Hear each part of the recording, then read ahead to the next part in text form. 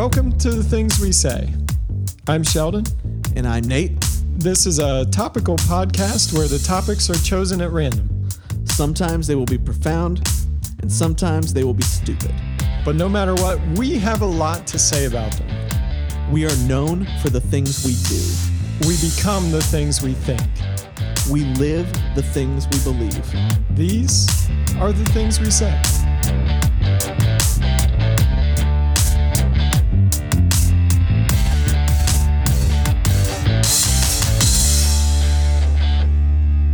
Welcome to The Things We Say. We're glad you're with us. I'm Sheldon. And I'm Nate. And joining us in the studio this week is Mike Myers. Me. Yes. Him. Mike Myers, not the serial killer, not the comedian. No, well, Mike's funny. I don't. You are Not funny. comedian status though, and I've never killed anyone. So That we know of. yet. All right. So today, Nate took us on an excursion. What was that? Thursday? And Yes. following up on our last podcast, there was an event that we had to go to. We had to go to Skyline Chili. Skyline Chili, which This is like Star Wars for Nate. it's an Ohio institution. That's debatable. No, So it is. If you listen back to like one of our first episodes called Star Wars, it's where Nate is like super excited about Star Wars and loves it more than life itself. Well, that's a little And- over the top. I had never watched it, and it's like, to know me, you have to know Star Wars. Yes. And so I went and watched all the Star Wars movies, and And in much it was what it was. And in much the same way, with the same level of intensity, I told Sheldon he had to experience Skyline Chili. Now, to be fair, Sheldon seemed to be under the impression that this was like some kind of highbrow thing, even though I reiterated to him over and over again that it was dirty food. What was my phrase that I used repeatedly? I don't remember. I'm still mystified. Skyline Chili looks gross. Changed my mind. And for those of you that are not in the Cincinnati area or Northeast Ohio, wherever they've gone to by now. Yes. I think they're just look an up Ohio thing. Skyline Chili I don't know. on Google Maybe and then Kentucky. click There's one in images Chicago. and tell me if that looks any good. It looks awful. It looks terrible, and it doesn't matter if you're sitting right next to it. It still looks terrible. It Pictures, still looks you terrible. can't. It looks the And when it shows up, Disgusting. if you lift up the mound of shredded cheddar cheese that's on the top and take a peek at what's underneath, it looks like what my cat leaves on the porch on top of some spaghetti. But it's so good. It's Like so the good. meat in the chili is so fine, like it's not chunky. Yeah. It's like so pureed that you it's would like never a paste. you would never, other than maybe the cheese, there's nothing at Skyline Chili that you would want to eat individually ever.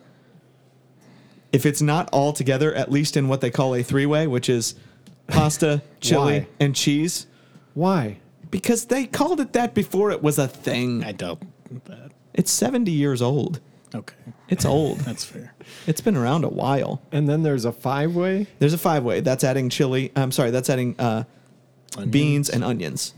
Beans, onions, spaghetti, chili, and cheese. Now, It's say five- don't say spaghetti because that confuses the issue. It's pasta.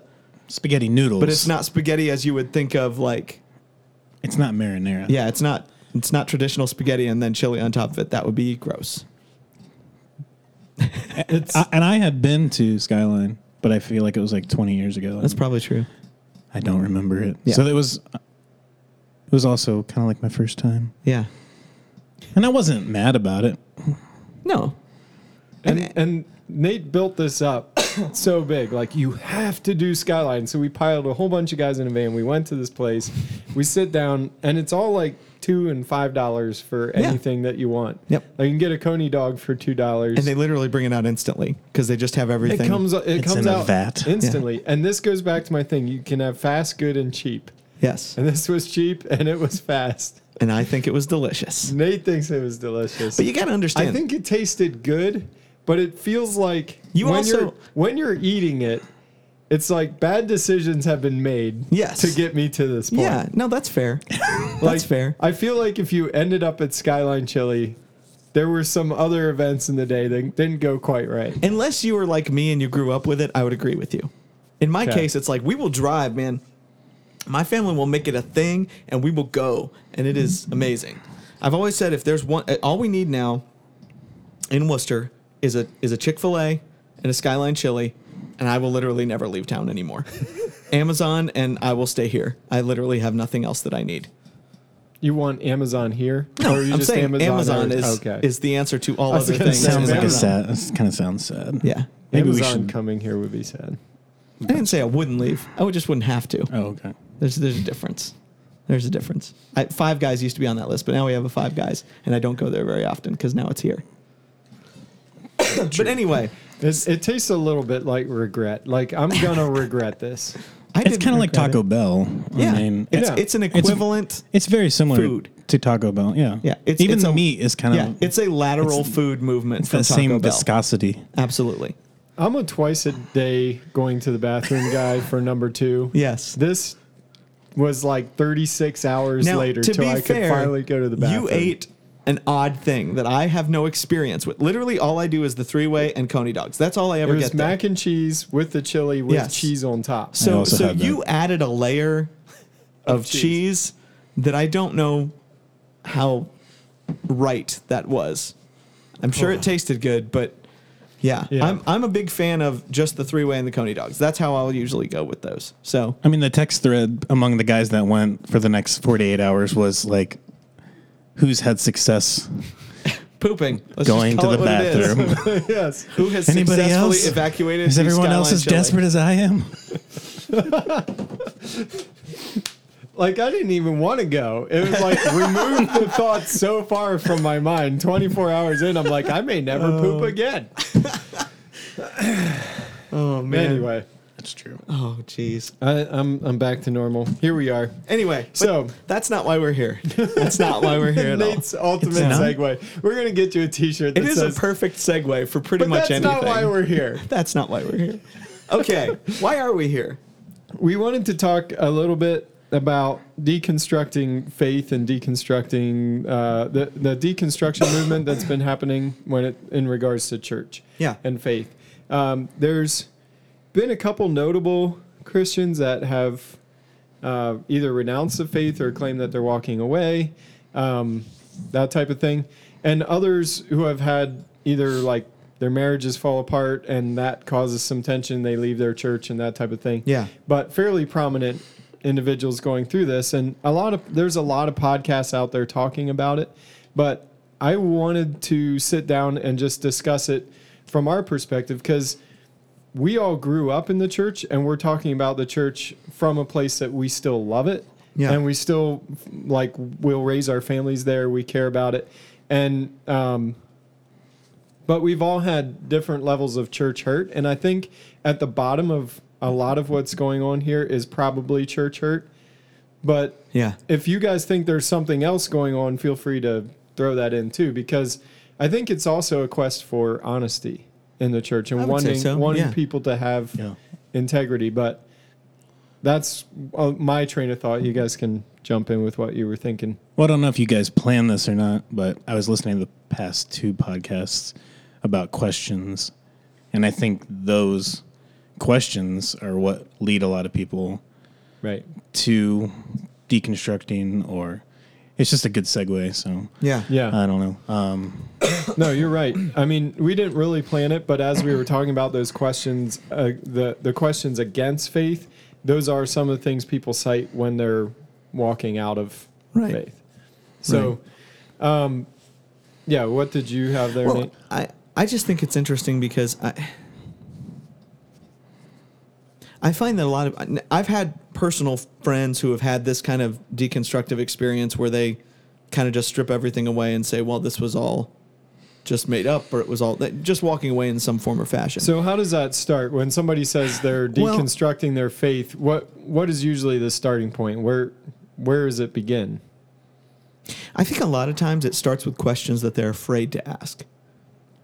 Questions that they feel like they're going to be ostracized for, or that they're going to be held at arm's length for, or that they're going to be, I guess in some ways, punished or shamed for. And so they just don't ask. And those questions then eat them alive, and they go away from the church for one reason or another. They move, or they go to school, or they just decide to stop coming to the church, and I don't mean our church specifically, but stop participating and being a part of a body anywhere. And they just slowly kind of spiral down into this, I mean, I would say pit of despair, but I don't really want to make a Princess Bride reference here, but that's the closest thing I could think of. Where organized religion is concerned, particularly Christianity. Right. They still tend to like all the good parts. They still want to talk about, giving to the poor. They still want to talk about treating people kindly. They still, so many of the things that Jesus talked about and that were significant about who he was as a person and what his ministry was. But then they just want to reject everything else out of hand, even when their experience has not necessarily been a bad one. That's the one that's always kind of mystified me. I've had some people who have had very visceral, angry reactions to the church, and I've looked at them and I've said, like, this was not your experience. Like, you may have met people who this was their experience, and it is real. Like, people have horrible experiences in the church just like they do anywhere else. There are terrible people in the church just like there are terrible people anywhere else. It's just true. But when it's not somebody's personal experience and they let the weight of other people's experiences and other people's opinions, valid though they may be, completely cancel out everything that's been good about the church, everything that's been good about the community that they have known, that they've grown up with, that they've been around all their lives, and just reject it out of hand. I'm like, what? How, I don't understand how that happens. That one confuses me. So for me, like I'll be specific. My church hurt happened when I was volunteering as youth leader and worship leader, and we merged two churches together, and it did not end well. Like, after a while, I realized I didn't have the support of the pastors over me, and I was getting a lot of flack from the people around me. And all of a sudden, it wasn't just about like what I was doing or not doing. It was about who me and Jess were as people. Yeah. Like, you are too this, or you are not enough this, and just really like kind of felt like we were getting stabbed in the back. And it was weird how the gossip circle would go sometimes, where you would say something and you knew you told one person and it would go all the way around and somebody else is saying it. And I remember one time I told Jess, don't tell anybody else about this thing. And I told it to just one person just to see when it would come up. And it came up in a meeting like, well, you said blah, blah, blah. And I'm like, actually, I know exactly who I told that to. And I looked at her and I'm like, so like, there's just a number of things where it was like, it had gotten really crazy and gotten out of hand till where I didn't know who I was in the church or what my identity would be in a church or where I fit, because I felt like I wasn't enough for these people, you know?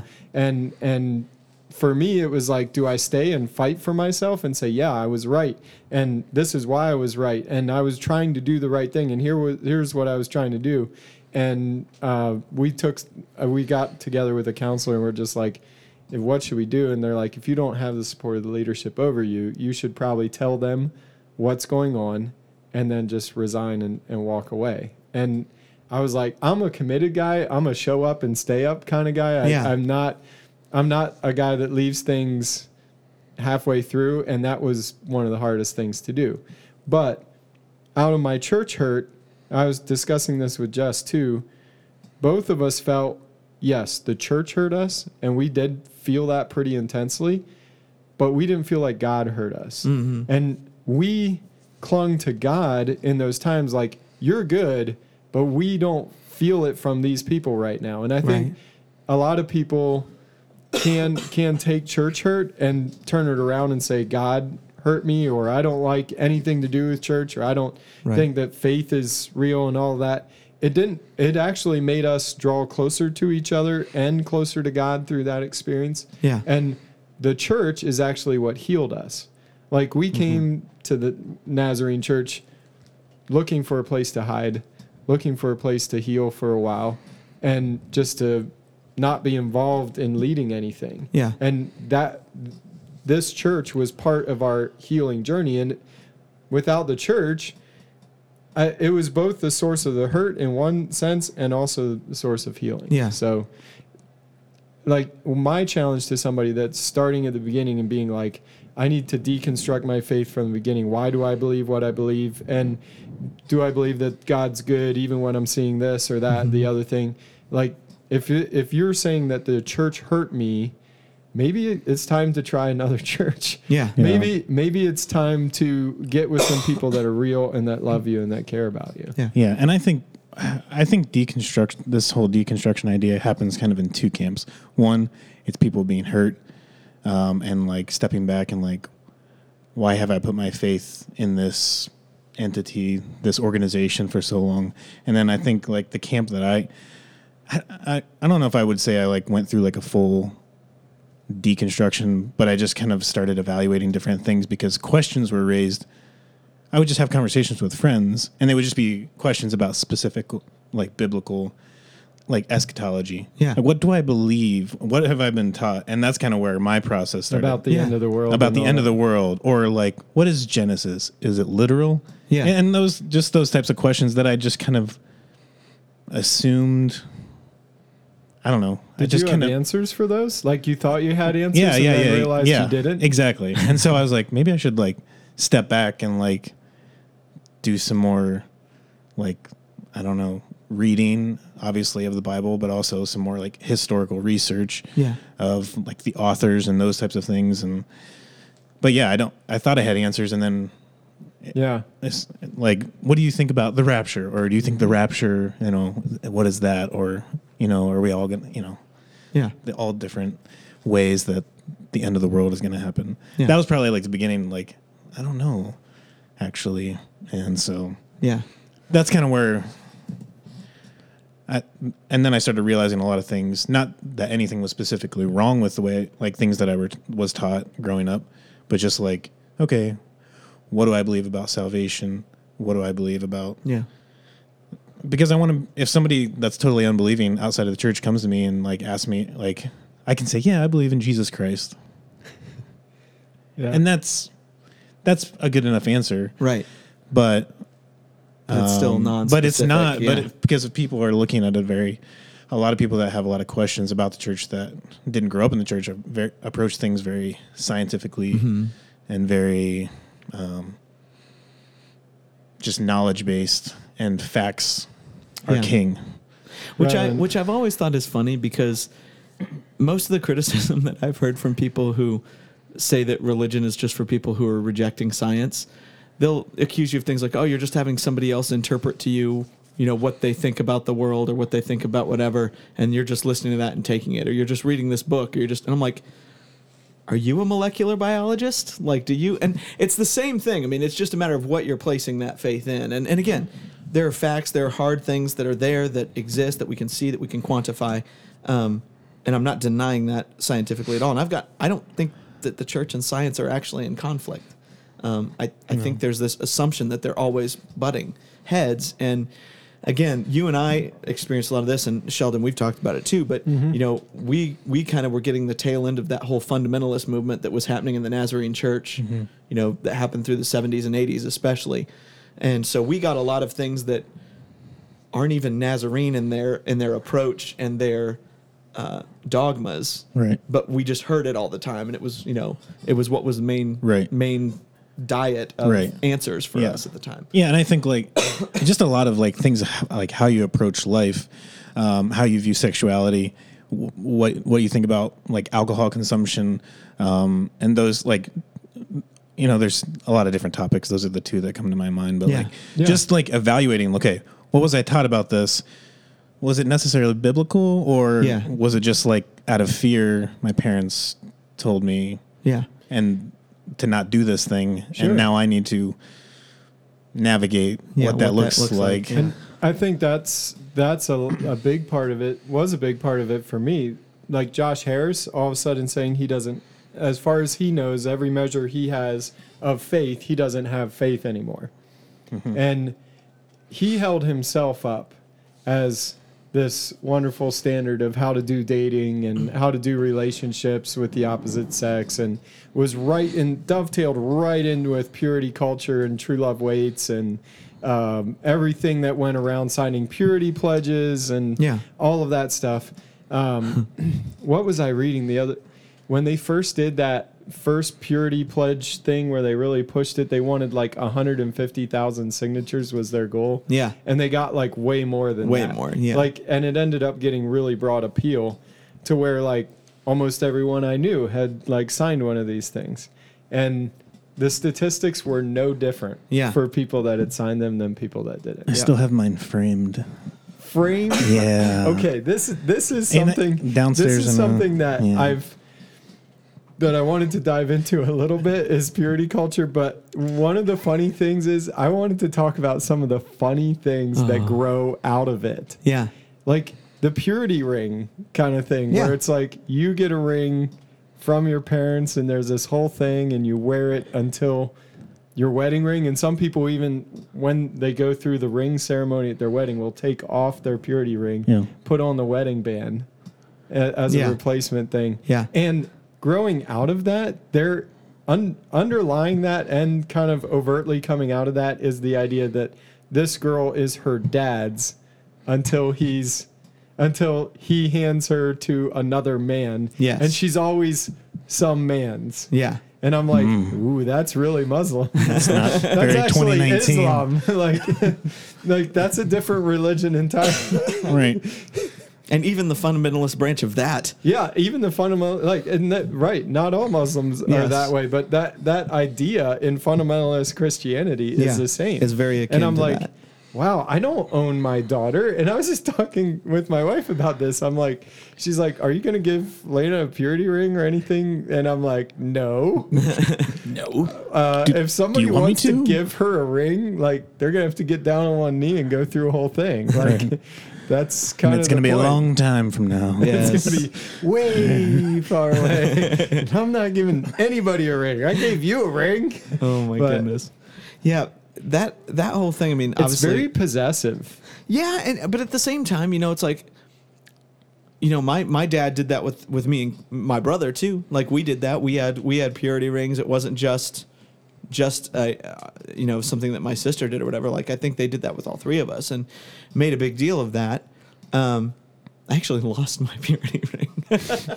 I was in the parking lot. Correlation I was with in the parking lot of it was the wintertime. I was in Columbus. I was in the parking lot of Molly Woo's, and I was kind of doing like a little jog to get in because it was cold and I didn't want to wear my jacket in. It was a whole thing. And I hit my hand on a mirror of a car door, and my automatic reaction was like, oh, dang it, and shook my hand, and it just literally flew off my finger because it was cold outside, bounced into the undercarriage of a car, and I never saw it again. It was just like magically gone. So yeah, I lost mine. I think my brother still has. somebody else had picked his. up your purity. Yeah, picked up my purity. Hallelujah. But What's this? but that was a whole thing, and I remember doing whole retreats on that kind of thing in youth group. I remember that being just a constant discussion. And one thing I will say, my parents were not big on the whole like shame level.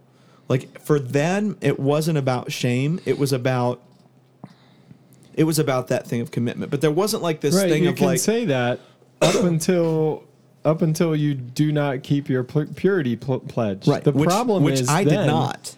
Which I did not. Which not Yeah. a lot of people know. And well, I've talked to a lot of people about what my testimony is, so a lot. Which I did not. Yeah. But even in that, it wasn't a sense of shame. It wasn't a sense of. I mean, it wasn't like they did a happy dance or anything either. But What was your internal process? during that whole thing, it was awful. Did you feel It was like awful. crushing amounts of shame? Oh my over it? gosh, yeah, it was awful. Yeah. It was awful. And so but it wasn't that sense of like honestly, I would say it came more externally than it did come from my parents. So like the idea that everybody or God himself looking down at me and as if I was damaged goods now, that was a real thing for sure. And I had never been told that, but I acquired it over time for sure. But it's not. That's not the general attitude of God in the Bible towards people that sin, No. right? No. But again, that specific one, it does have that. It does. It has that connection to it for whatever reason. So Because the Bible says that all other sins a man commits are outside of his body, but this one he commits against his own body. And it has to do with your body being a temple and that type of thing. I think a more responsible way to look at purity culture is that it's an extension of just setting yourself apart. Mm-hmm. And it's like, okay, there are things that we don't do or things that we do because we're a Christian. Yeah. And this is just one of them. And I think The problem is we made it like this is your pass fail. Like this is the pass fail of whether or not you're a Christian. Right. It's not. There's so much emphasis. Yeah, Right. totally. It's like if you fail at this, it's huge, and it'll have far-reaching effects for the rest of your life and all that. Well, and I think part of the thing I struggled with at the time was, for me, like I was doing all the things right. I was in the church. I was active in youth. I was praying. I was reading my Bible. I was doing all the things, and this thing blindsided me. Right. And it was this thing like I just could not, like I couldn't get loose of it. I didn't know what was going on. I didn't know what happened. I mean, I knew at the time the girl I was dating at the time was getting ready to head off to college, and my parents actually took us out and were like, "Hey, we really think you guys should break up because she's going to college. You're going to be stuck here. This will just cause problems." And I knew then, and I would say for me it wasn't an issue of sin because my parents told me to do something and I refused or recommended, but I knew, like, Holy Spirit very much told me, "Yes, you need to do this," and I was like, "No." And then all of this other stuff happened leading out of that. And so for me, I think it was more that idea of like knowing that moment happened, knowing that way you back rebelled there, against and God. that I rebelled, and then it was just this. I think that's more healthy to have the emphasis there rather than like this part of my life is bad. Yeah. You know what I mean? Like my Yeah. human sexuality itself is bad. Totally. Right. You know, and that's like my story is that I ended up doing it the right way, like quote unquote the right way. Like I saved myself for marriage and all of that. Yeah. But because of reading all this stuff, like I Kissed Dating Goodbye, I bought that whole thing hook, line, and sinker. My parents gave it to me. I read it. They basically were like, this is something you really need to pay attention to. And I internalized all of that. Yeah. And it put a lot of pressure on all of my dating relationships because I'm like, each one of these is headed for marriage. Yeah. And I'm like, Which is problematic. Yeah, it's really problematic. in Yeah. several ways. So that I was way overcommitted in the relationship from the beginning. Yeah. And I probably said and did random crap that looked ridiculous to my first couple girlfriends. And First I date, feel I love you. exactly like all kinds of bull crap. How many like kids that. we're gonna have? Exactly. Like, and so I wasn't even being myself. Like, that's not me. Yeah. And if I were not in a relationship, I'd be like, whatever, having a great time, you know, just being goofy and having fun. And then I'm in a relationship and I'm like ultra serious. Yeah. And I'm like, Yeah. like Jess, the reason we worked out is because she saw that goofy side of me and knew that that's who I was before we started dating. And then she's like, oh, he can be serious. But a lot of that was because I was like, okay, I need to take this seriously. I'm in a relationship, you know? Right. And it's like, I don't know. I wonder what dating for me would have been like if I would have felt the freedom to just be me. Yeah. And be like, okay. And also not have the pressure of the one. Like when we talked about the one, the magical one person for everyone, like your soulmate is out there somewhere. The amount of pressure that having a purity culture mindset where you can only be dating if it's headed for marriage. And then also have the one on top where if you don't date Pick and the right marry one. the right one, you're done. Yeah. Like, I'll never forget one of my youth pastors saying, talking about this issue of purity culture and saying, I believe that essentially there's a perfect match for you, but then there's also a permissive match. In terms of like, and basically saying, you know, I think you can miss the perfect match, but God will still bless the one that, you know, his permissive will allowed you to do. And I'm like, I remember being What does that terrified do of that. for your wedding? Exactly. I remember just having this like, gosh, I can't screw this up. You're just okay. Yeah, you're just okay. You'll work. I guess you'll do. you're not the one, You're but my consolation prize. That's horrifying. Isn't that a Jim Gaffigan joke where he said, "Hey, you have a trophy wife, but it clearly isn't first place." I'm pretty sure that's Gaffigan. That sounds like him. Oh, But yeah, just this whole mystique that we created. And I don't think it's as intense as it once was, but there are still very much echoes of this still going on in the church. And I think this is one of those things that people have probably even walked away from the faith over because they've had an issue of sexual failure, or they've had an issue of even a marriage falling apart or whatever, and they literally think they're completely damaged beyond repair, that there's no redemption for them because of this. And some people are still reinforcing that idea, Right. which blows my mind. Well, I've read a few articles about how the purity culture has damaged marriages because there's basically, and you hear this like in like youth group all the time, like, and I'm not putting youth pastors Yeah, like on, Nope. Go for it. but You're it's good. like, you know, like you like no sex, but it's awesome. Like, and I get to do it with my hot wife. Yeah. and My like smoking hot wife. Yeah, and- you know, and it's just the best thing ever. yeah, and they put this expectation like it's the best thing ever, and then you wait and you wait and you wait till marriage, and then like it's not like your youth pastor said or how Hollywood has yeah. depicted it, and then like you just assume that there's something wrong with you. Right. From a man's perspective, you're not like pleasing your wife, or vice versa. Like, Yeah. you're not good enough. And so then there's we like, talk a lot about sex, but we don't talk about the fact that sex is work. yeah, Like it is. And it's not going to be great the first time you do it. You're not going to be some sort of pro at it. No. right. And it's like, yeah. And what was difficult for like, okay, so you're supposed to save yourself for marriage, and there's such intensity around that and all of that. And then you do get married, and you're just supposed to flip a switch Yeah, and be like, all of a sudden you okay, have this permission. was bad. We Right. guard ourselves. It's bad. It's bad. It's bad. It's bad. And now it's good. And it's like, how do I navigate this? You know, and it's a whole new mindset that Yeah. you have to navigate and work out between yourselves, because the other person that you're with is a real live living person that's working through their own stuff. And what I found out after marriage is like, hey, it's not just about my stuff or my needs or even how Yeah. I process everything.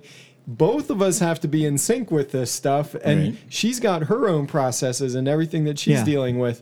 And like it is great, and it's about coming together and unifying the two of you, but there's still such a process behind both of us, and what you're thinking, what you're getting out of being married together and all of that Yeah. that goes into it. You know, And it's not easy. It's not simple. And it's like it should be an extension and outgrowth of the rest of the relationship. Yeah.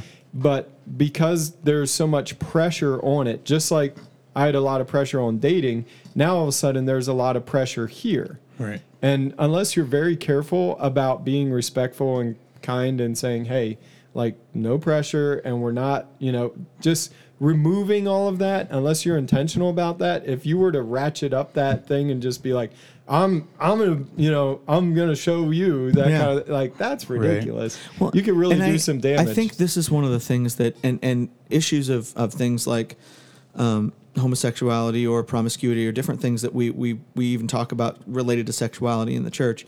One of the things that gets missed, and I've actually wanted to maybe do some writing about this. I'm not saying I'll do a curriculum or whatever on this, but something, is the fact that as fallen people, we're all sexually broken.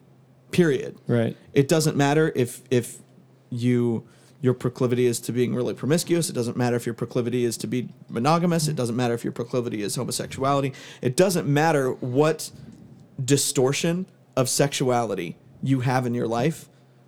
Everybody, even the person who saves themselves for marriage, and that's the first and only place they ever have a sexual encounter, they are still sexually broken. And it takes a restorative process that only comes by the power of the Holy Spirit to fix that. Period. Yeah. And we miss that, and we forget to talk about that, and we forget to talk about this just being one more thing. It's not elevated. It's just one more thing that has been damaged by the fall that has to be redeemed. And it can be. Yeah. It can be. Like it does. It takes prayer. It takes connection with God, and it can be redeemed. Yeah. All of that stuff. God does have an end goal in mind.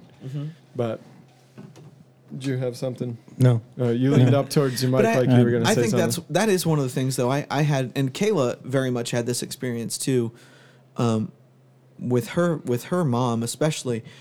My parents were very, very open with us. I mean, if we had questions, they would talk about it. We just always had the ability, but then there was always that sense if something was happening, you didn't want to talk about it because you didn't want to disappoint. You didn't want to. You didn't want to have. You didn't want to. You want to look at your parents and have that conversation. Right.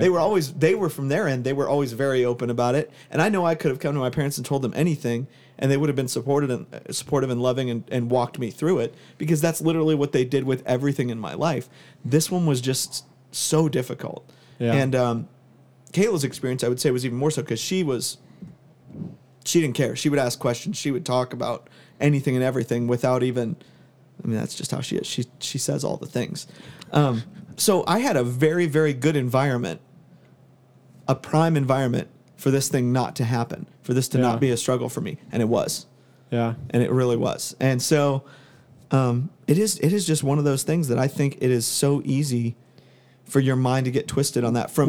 We had talked about this before about how some people, that's their only boundary is like, did I cross a sexual boundary in my relationship? But people don't realize you can overcommit yourself emotionally way past where you are physically or where you are. So when by the time I was dating Jess, I actually had some decent lines, which really helped in my mind, where it was like, okay, physically, spiritually, emotionally, we shouldn't be going past where our commitment level is. Yeah. And that really helped. Like, okay, my dating commitment is that either one of us can walk away from this at any time.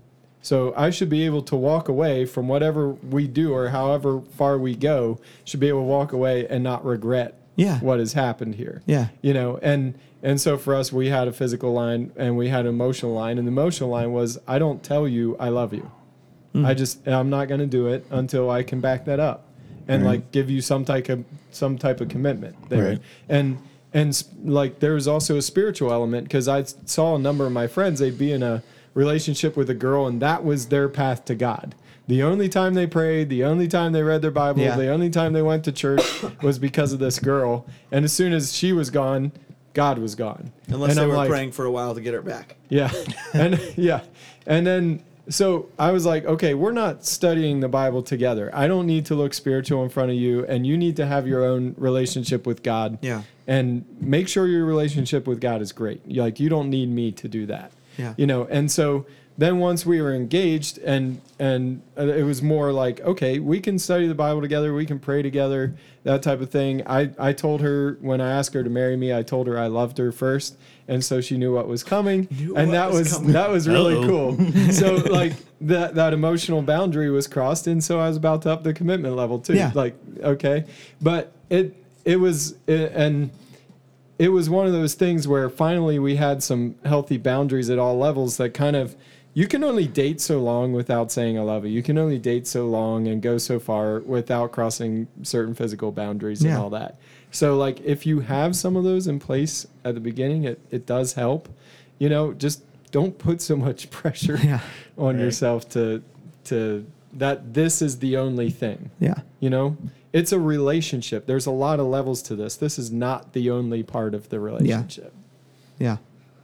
But then to have a guy like Josh Harris hold himself up as the pinnacle and the example of all of this, and it was the idea that once I get married, everything is going to be better. Because I did it right. It's going to be better. And it's like, no, it wasn't. Right. And it's the same thing like, yeah, sex is just going to be great when you get married. Well, for some people, that's not a thing. Yeah. Like, you can't just promise everybody, if you save yourself for marriage, the sex is so much better. That's not, you don't know who they're going to marry. You don't know how this works out for them. Right. You don't know if they can or can't have kids. Yeah. Like, why are you proclaiming all of this? And so I think even in the whole deconstruction thing, I think this has been a very damaging thing for people. Sure. Because they get out there in the real world and what they've been promised and what they've been expecting and what has been held up as the ideal, they're like, okay, this is not it. Like what I'm experiencing. And it can lead to unhappiness in marriage. It can lead to trying to find that happiness outside of your marriage because you're assuming you did something wrong because, well, this must be God's second best for me. I got to go find the right one. Like, I mean, I know, I mean, but it's true. I think that so often, even if you never actually leave a spouse, you can actually forsake them in a different way, Right. And never resent them or do whatever it may be. And so I think there are a lot of people who this is kind of like that linchpin issue that can start them in a direction of deconstruction to the point of walking away. Mike, was the questions regarding alcohol part of your deconstruction too? Or did it play into it? You had mentioned that too. Yeah, I think. Yeah, I don't. Well, my history with alcohol is just a little different. That's okay. I won't pin you down on it. You had just mentioned it. I didn't know if you wanted to go there or not, but I mean, in a certain manner, I guess. But I think looking at other people and Right. seeing them like, basically, alcohol didn't touch my lips until I was 21 or, past 21. yeah. Because all of these weird myths and For me, it was like 27. So stigmas were in my mind. Like, I don't know. It was just a completely bizarre. yeah, I don't know. I had a lot of those same things. That's why I asked you about it, where it was like weird stigmas and myths surrounding alcohol were definitely a thing because I don't think we grew up in an age before the internet. Like Yeah. when we were in junior high, you were told what you were told by your church, by your parents. Plugged in magazine. Plugged in magazine, yeah. Breakaway.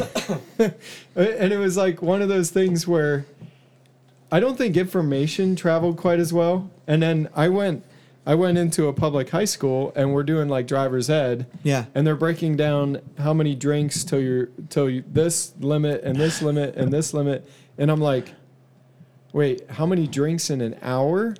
And I started like in my mind, I'm like, so you don't get drunk after one beer? And I'm like, wait, one shot equals one glass of wine equals one beer. And I'm like, these are quantities that I've never. What's a shot? And so like, I'm in I would have been in 10th grade by then and still had literally Yeah. no idea. And, All of my knowledge of alcohol came from Westerns. and from bar scenes and Westerns. even That was the extent of my even so, knowledge. watching Hollywood movies and all of this, you still could be left with the impression that I had by the time I got Yeah. to college. Like even knowing some of that stuff from driver's ed and just being around different people, I'm like, I still was under the impression that if you drink, you're getting drunk. And I had Right. never encountered anyone that interacted with alcohol in any manner that wasn't that. Yeah. That did it in a healthy, Yeah. like Yeah. you can just You can enjoy a have- good libation. Because Yeah. people either did or they didn't. Right. You can And now- have what John Wesley calls a simple beer Yeah.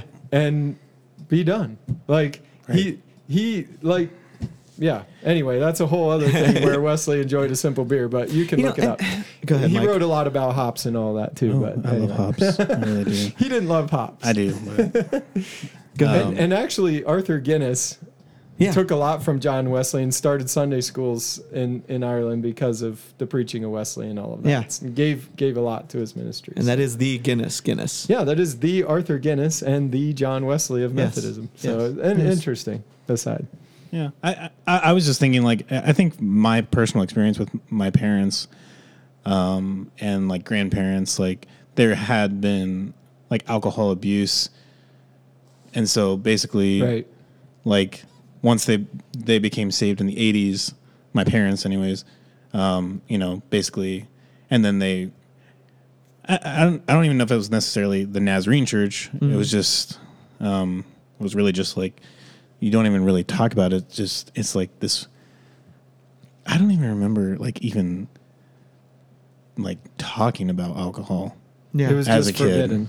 Yeah. It wasn't even a Like- topic. Like Well, unless like this is the It weird. was the same thing in the church I grew up in a totally different denomination. Right. So, This is the weird thing for me because I've my view, and we've talked about this. My view on alcohol consumption has progressed, but I still struggle with it, right. and I struggle with it from the perspective of like, no, I can't point to a biblical thing and say we're preaching something biblical by preaching abstinence from alcohol.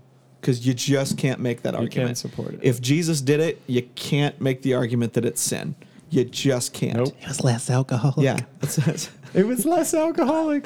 now there are some It still semi-legitimate burst wineskins. Right. There are some People were still drunk at the wedding That's that right. he brought the wine There to. are some semi-legitimate arguments that people can make that Right. because of how wine was consumed then, because it was like a 3-to-1 mixture with water. But Jesus it was was made more called a drunkard. exactly. So- exactly. so when he they was say- not, now be clear, He wasn't. He was not. But he was but called it. that. And so when you call, I just want to put this out Yeah. there that when you go and call another Christian who has a different view on alcohol than you, and you call them a drunkard, you don't know their life. And unless you have seen them drunk, you have no reason to be able to say Yeah. that, because Jesus was called a drunkard. Right. And it says that John the Baptist came not eating and not drinking, and you looked at him and you said, he is a demon. And Jesus came eating and drinking with sinners, and you said he's a glutton and a drunkard. Neither one was either one. Right. Okay? Right. And both of them were just fine. Right. You know? They weren't sinners. Well, and I guess this is the biggest thing is, like, you know, my dad being a pastor his whole life, and me being in that, of course, and around ministry, I've been with him when people have showed up at our door Right. just slobbering drunk, and this was the only place they knew to come, so they came to my dad's house. I've seen them. I've gone with my dad to pull people out of bars that have basically said, "Hey, if I go do this, please come get me," or because they had nobody else to call. Like, I've seen the ill effects. I've talked to cops and asked them, you know, anytime you're getting called out to a domestic issue, whether it's abuse or kids or whatever, how often is it drugs and alcohol? And they're like, oh, pretty much 100% of the time. It's one of Right. those two things, and mostly alcohol. And so there's this part of me where I go, there's clearly something wrong. There's something wrong, particularly in the American psyche where alcohol is concerned. That's true. And I don't know if it's because so many people who came here came from Puritan ideology. If it's because it's such a Could melting be. pot of cultures, it's really hard to tell. So I don't know. I don't Americans know why. take almost everything we do to an extreme Totally. at some point. And so I have this thing where I would agree, yes, we can't make a biblical argument that it shouldn't be consumed. But at the same time, I'm like, I'm not sure that sometimes that's not the better thing. Sure. And I'm still in that phase of, like, some weeks you'll catch me and I'll be like, oh no, I think more or less one way or the other. And I'm still working that out. Because and like I said, I've had my own history with it, like going to extremes sometimes. And there have been points in my life where I'm like, yeah, it's probably just best if I don't Right. partake. But I think, like, at this point in my life and moving forward, I've seen the ill effects yeah. of taking it too far. And so I think there's a way to live it healthily, if that's a word. Yeah.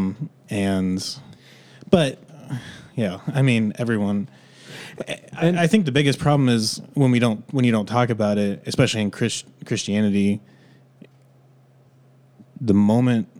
sometimes it's the moment you go to college, or maybe for me, it was like after college, I just started hanging out with people that also drank, and it wasn't like anything crazy. I wasn't going to like parties or Right. anything. It was just like hanging out. Right. And then you're like, oh wow, like this is kind of crazy. Like, I don't know. And then you take it too far. Like, Yeah. or some people just like kind of say like, screw what my parents said. Yeah. And just Throw it like, all out the window. and then because they are like, they don't know what they're talking about, or Right. why put so much restrictions if so many people look like they're having fun with it. Well, This- not only this that, is- but the horrible thing that's held up to you doesn't happen. Right. It's like lightning doesn't strike. Right. You know, the building doesn't fall down on your head. Your life isn't ruined by this one thing. And so it is. It's again that idea of you're building something up. And this all comes down to when you're making something the linchpin of faith that has very little or nothing to actually do with the faith. But it also goes back to one of the reasons that people start deconstruction, and that is if you are not talking about some of this stuff and giving people real information, like really what the Bible Yeah. says about this stuff, and presenting, like, okay, we don't talk about this a lot, but here's what the Bible has to say about Yeah. it, and really presenting what the Bible has to say rather than just like No, we don't really talk about sex. We don't really talk about alcohol. Just know that you don't do alcohol and that you save yourself for marriage. That should be good enough for you to know, and then just only preach that. When in fact there's a lot to know. Right. And we shouldn't have to be figuring some of this stuff out on our own. We should be able to talk about it and have conversations about it.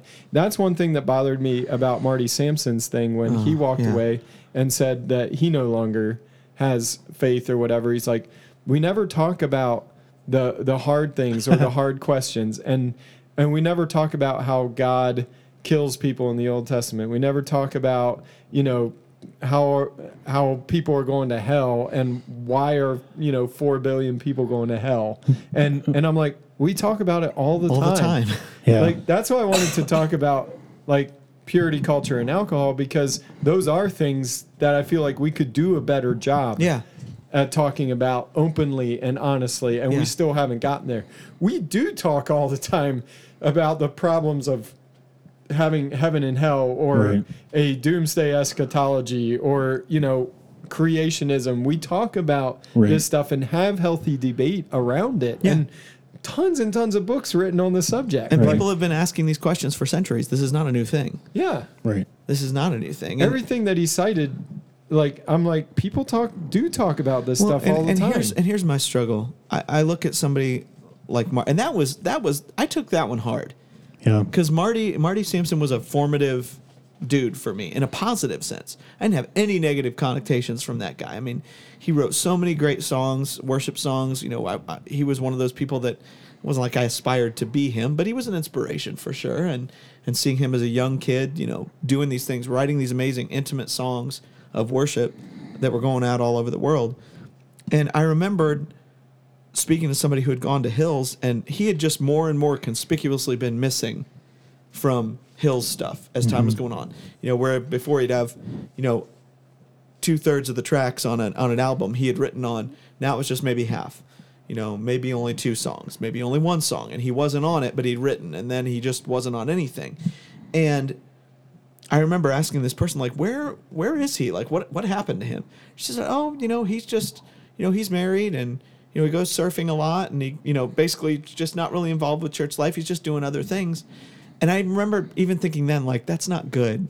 Like and this was years ago. I mean, this was 7 years ago or so. Right. And I thought to myself, that's not a good thing. And I think that's one of the things when I think deconstruction, I've had moments of deconstruction in my faith, but I don't run away from the church in the midst of those. I go to people that I trust, and I go to people that I know have more experience than me, have more wisdom than me, and I will talk to them about these things, whether that's my dad or other people of influence that I've had in my life. And I feel like the thing I struggle with, like with a situation like with Marty, I look at that and I'm like, you walked away from the very thing that had been your home and that had been helping to inform you and helping to keep you, and you just kind of let that fade away and started going to talk to the people who also had the same questions but no answers. Right. I've got no problem with the questions. The problem is when all the questioners circle up, ask their questions, and act like they've discovered something monumental because they're asking the questions. Yeah. I don't know if you guys have ever read or heard of Richard Rohr, who's kind of like the king of the deconstruction. He's a Franciscan priest. Okay. In New Mexico, I believe. He's super chill. He's 75. He's lived a great life, and he's written many books, but he describes deconstruction. I'm segueing. I've got dovetailing you. off that. Roll with it. But he describes deconstruction as 3 boxes, basically. The first one is order, the second one is disorder, and the third one is reorder. And the 3 of us, we were born in the order box. Yeah. Yep. And we grew up within order and parameters and confines. And then the second box, disorder, is the sinful world. They're just born into complete disorder. Yeah. And what happens in deconstruction is a lot of us in the order box, we discover this disorder of questioning. Mm-hmm. But the dangerous thing is when we just stay there. I feel like a lot of people that are I don't know, that it sounds a little harsh to say, but I feel like a lot of people that renounce their faith kind of went into the disorder box very intentionally. Yeah. Like They dove into it. They really wanted to disprove Christianity. There's answers over here. Yeah. I think they wanted. Yeah. But I don't think you're wrong, because I don't think they want answers. They want to ask the questions, and that's it. Right. And they But all, you said they all gang up. There's Yeah. people telling me what I think already, right? Yeah. Other people telling me what Right. I think Right. already. And so now I'm going to go let other people tell me what I think. Yeah. The ultimate goal is to get into the reorder Right. Yeah. box. Right. And to kind of take everything from those first two boxes and to kind of base it on the foundation of Christianity, but kind Yeah. of reconstruct it. And this is the thing. Basically. I think we've got to get away from the idea. A lot of what we're seeing in the deconstructionist movement has everything to do with being told that asking questions is somehow wrong or sinful, Yeah. and it's not. There's nothing wrong with the questions. That is what the church is for.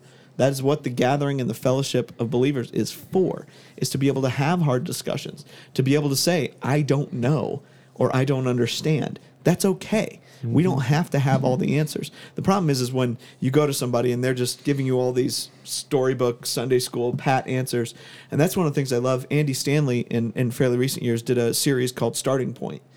And he basically addressed a lot of this stuff and said, you cannot give an adult person the answer because the Bible says so. That's not an adult answer. That's something you tell a child. And if they don't believe in the Bible, that's a non-answer. So we have to go back to other things. And so he got into the history of the Bible, why it can be believed. He got into a lot of really great things, all coming back to the foundation of pointing to Jesus. That was the point. It was all about coming to Jesus, but giving you a starting point from not Jesus loves me, this I know because the Bible tells me so, but no, here are the things that point to this and that culminate in this. There still has to be a leap of faith in the end. There still has to be a reality of you owning it for yourself. And that's why I think everybody's gone through some mode of this deconstruction. Right. You know, the faith that I have is not the same as the faith of my father. We share a common faith, but what mine looks like is different. When I was very young, my faith was almost exactly like my father's. But I've had to own that myself. I've had to ask myself tough questions. I've had to have some tough experiences.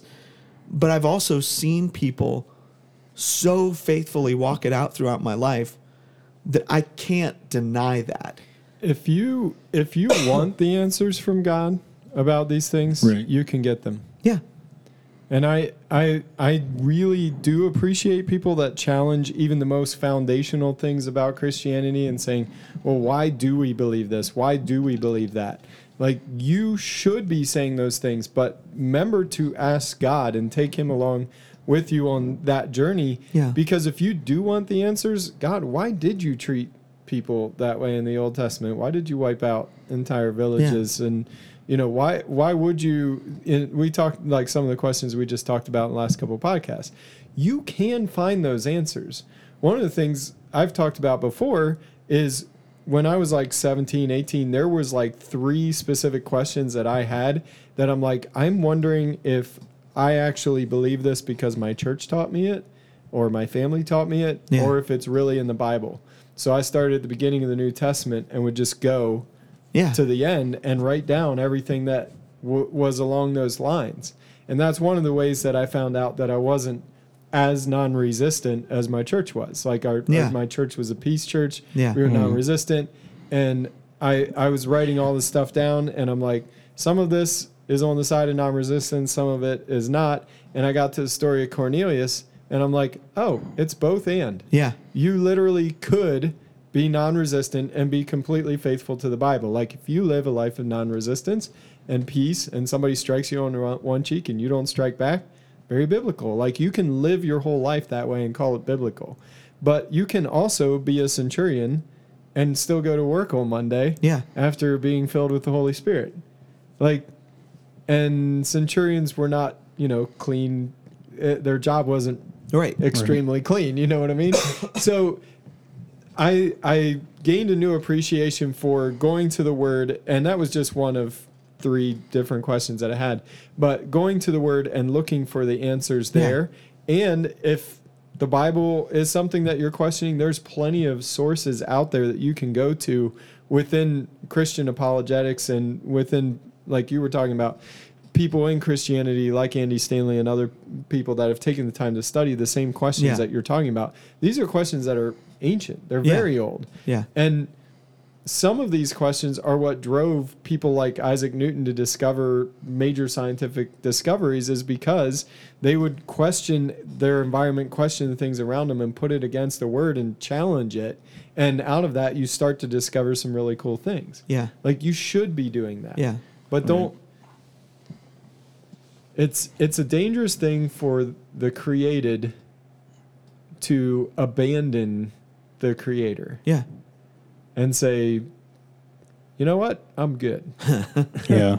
I don't know. It's not a leap that I think you should make lightly. Yeah. And I just think over like, oh, I have this creative question that the church doesn't seem to answer. I guess I don't need God.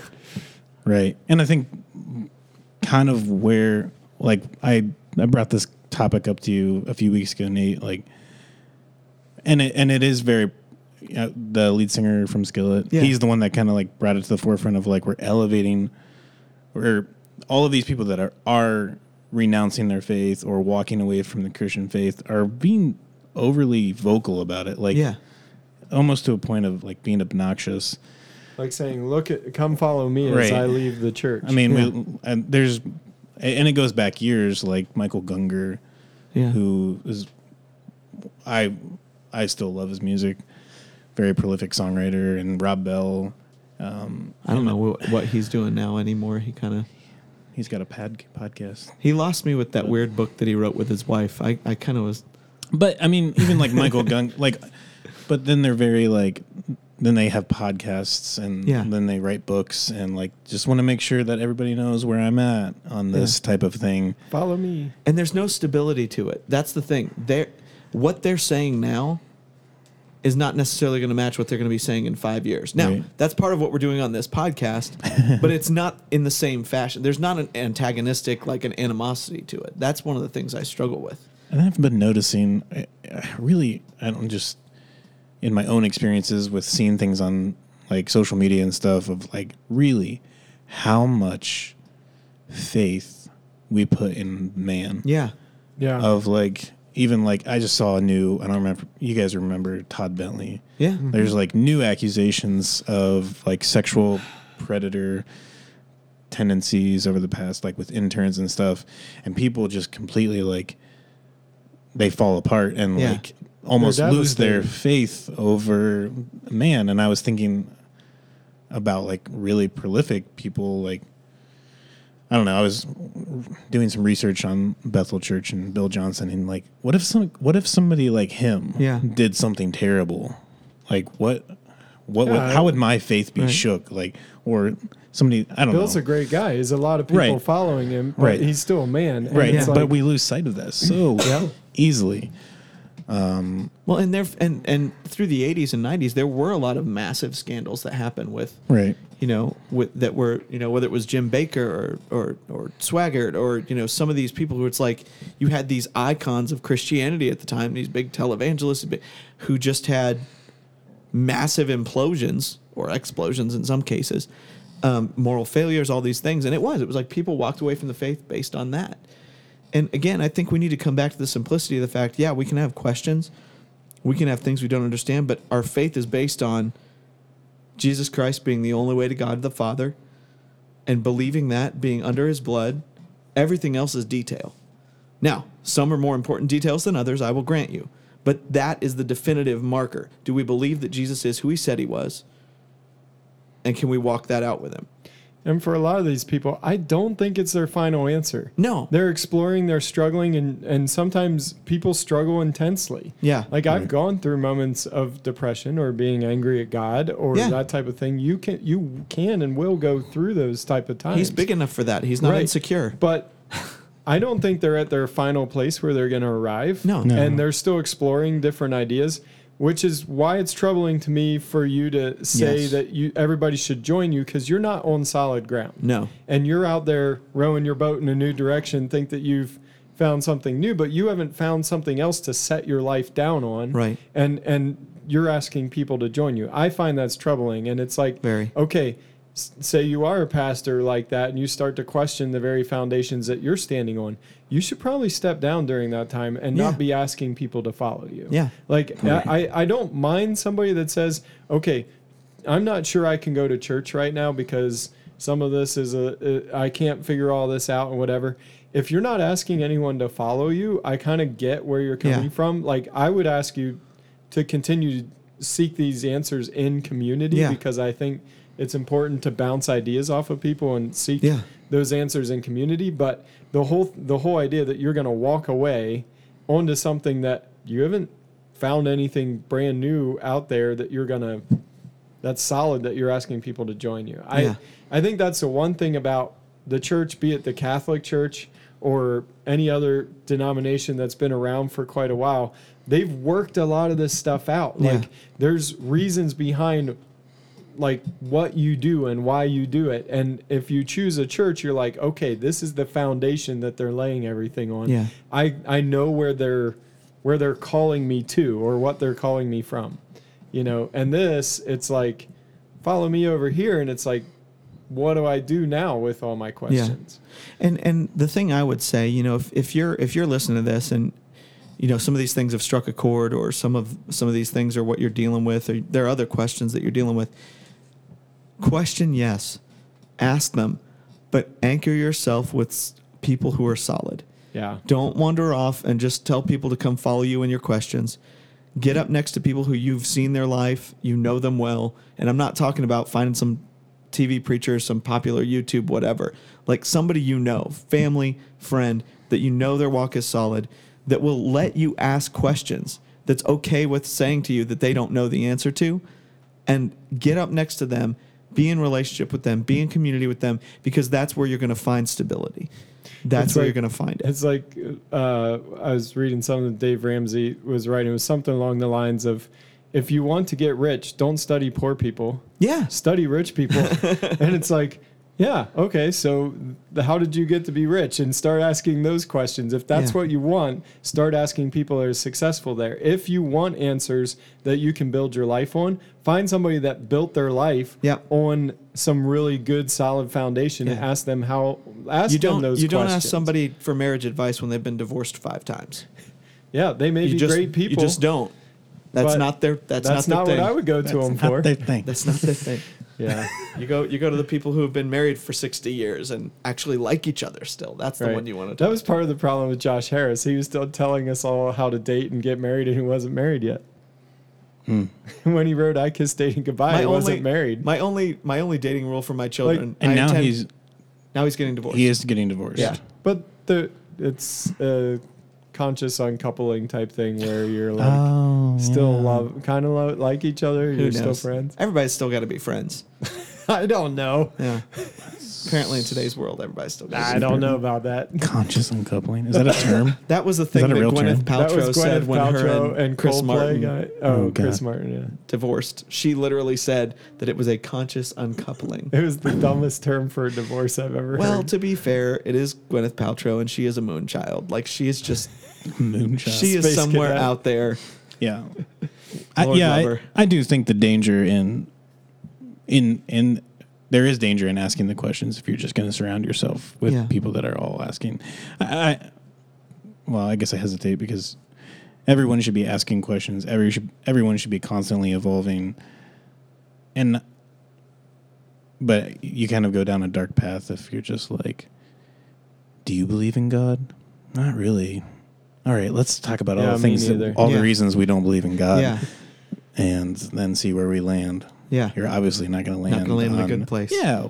At the end of that conversation, okay, we do believe in God. How silly we were. Look at us. I don't know. But it's also one of the reasons why when I was super angry and I was a teenager and I'd start listening to angry music, I suddenly realized this is not a good thing for me. It might feel cathartic because they're saying the things that are in my head, but it's not helping me. I'm Yeah. still angry when I'm done. Yeah. Like it didn't get any of the anger out. Right. And it didn't take me long to figure that out. Like, okay, when you're angry, listening to angry music is not the only way to process. Yeah. I feel like you were a wiser teenager than I. I don't know. You're like, oh, yes, this is not helping. I'd just be like, eh. I just pictured you doing that whole hot rod thing and rage dancing in the woods. Yes, that was me. Oh, Did man. it help? No, it was just one of the things that I discovered. If I broke up with my girlfriend and I'm depressed and I listen to depressing music, I'm going to be more depressed. You know? That's true. But happy Good for a music is time. so annoying when that's going on. Oh, man. I don't know. Jimmy Eat World's The Middle really helped me out. That's a good song. Yeah. Yeah, I've liked them ever since. During a very ugly breakup, I lived on, Is that a song? what was It that? just takes Yeah, some okay. time. What was the, Yeah. oh, what was that band? I've totally lost it. Oh, the Amberlynn, the one Amberlynn, Never Take Friendship Personal. Ah. That was like my rage album during a breakup period at one point, Yeah. and it felt better. Because I'm like, you know what it's like. No, they're just writing music. One They of don't their know. best lines Amberlynn ever wrote was that boys speak in rhythm and girls in code. And I like that a lot. That's a good line. I like that. Oh, man. That's true. That's going to get us into weird territory, though. It's Oh, a man. code that's indecipherable, but they all understand it. They know it. We just don't know it. It's true. But yeah. All right. Well, tell us your thoughts. Yeah. That was an interesting I feel like one. we've just scratched the surface of all these Yeah. things. I feel like there needs to be a part 2. Part okay. deuce. Because I'd love to talk about a little bit more of our own personal experiences with deconstruction and how Right. what we did personally and how we ended up. But if all three of us told our stories, that would be more than an hour. So Yeah, but it's okay. Maybe like a But yeah. four-parter. We may have you back on though. Oh. I think it would be good. I like Mike. I Like have having you. enjoyed this. Mike's pretty okay. you're welcome to come back. I've Thanks decided for that's going to having be me. my Unlike Nelson. I've decided that's going to be my new high compliment. You're pretty okay. Because I feel like it sets It's not the very nice. But it sets the bar right. That's it like doesn't saying put, you it doesn't were put the the approved pressure. wife for me. It doesn't Like, put the you were pressure of God's approved wife. expectation on somebody. Like I don't expect too much from you. I don't. You're pretty okay. Yeah. I mean, to the listener, I've known Nate probably the longest in my Forever. entire life. Yeah. Out of any person outside of my family. Yeah. So Yeah, pretty we've- much anything that he says to me, Yeah. We've known each other I for guess I don't get close to what, offended. 30 years? yeah, It's got to be close. It's nearly equal to however long you've been alive. nearly Oh, equal. boy. I think I was 3, and Yeah. I'll be 32 this year. Yeah. So almost there 30. you go. Coming up. We should You're have just an a youngin'. anniversary party. All right. Well, guys, thanks for listening in with us. Again, I think we may do a revisit of this somewhat with Mike later. But have a great week, and we'll see you in a week. Thanks for joining the conversation today. The Things We Say is produced by Nate Ward. Technical direction is provided by Sheldon Stauffer. You can subscribe to The Things We Say on SoundCloud and iTunes. Don't forget to like us on Facebook at The Things We Say Podcast to keep the conversation going. This has been The Things We Say. See you next time.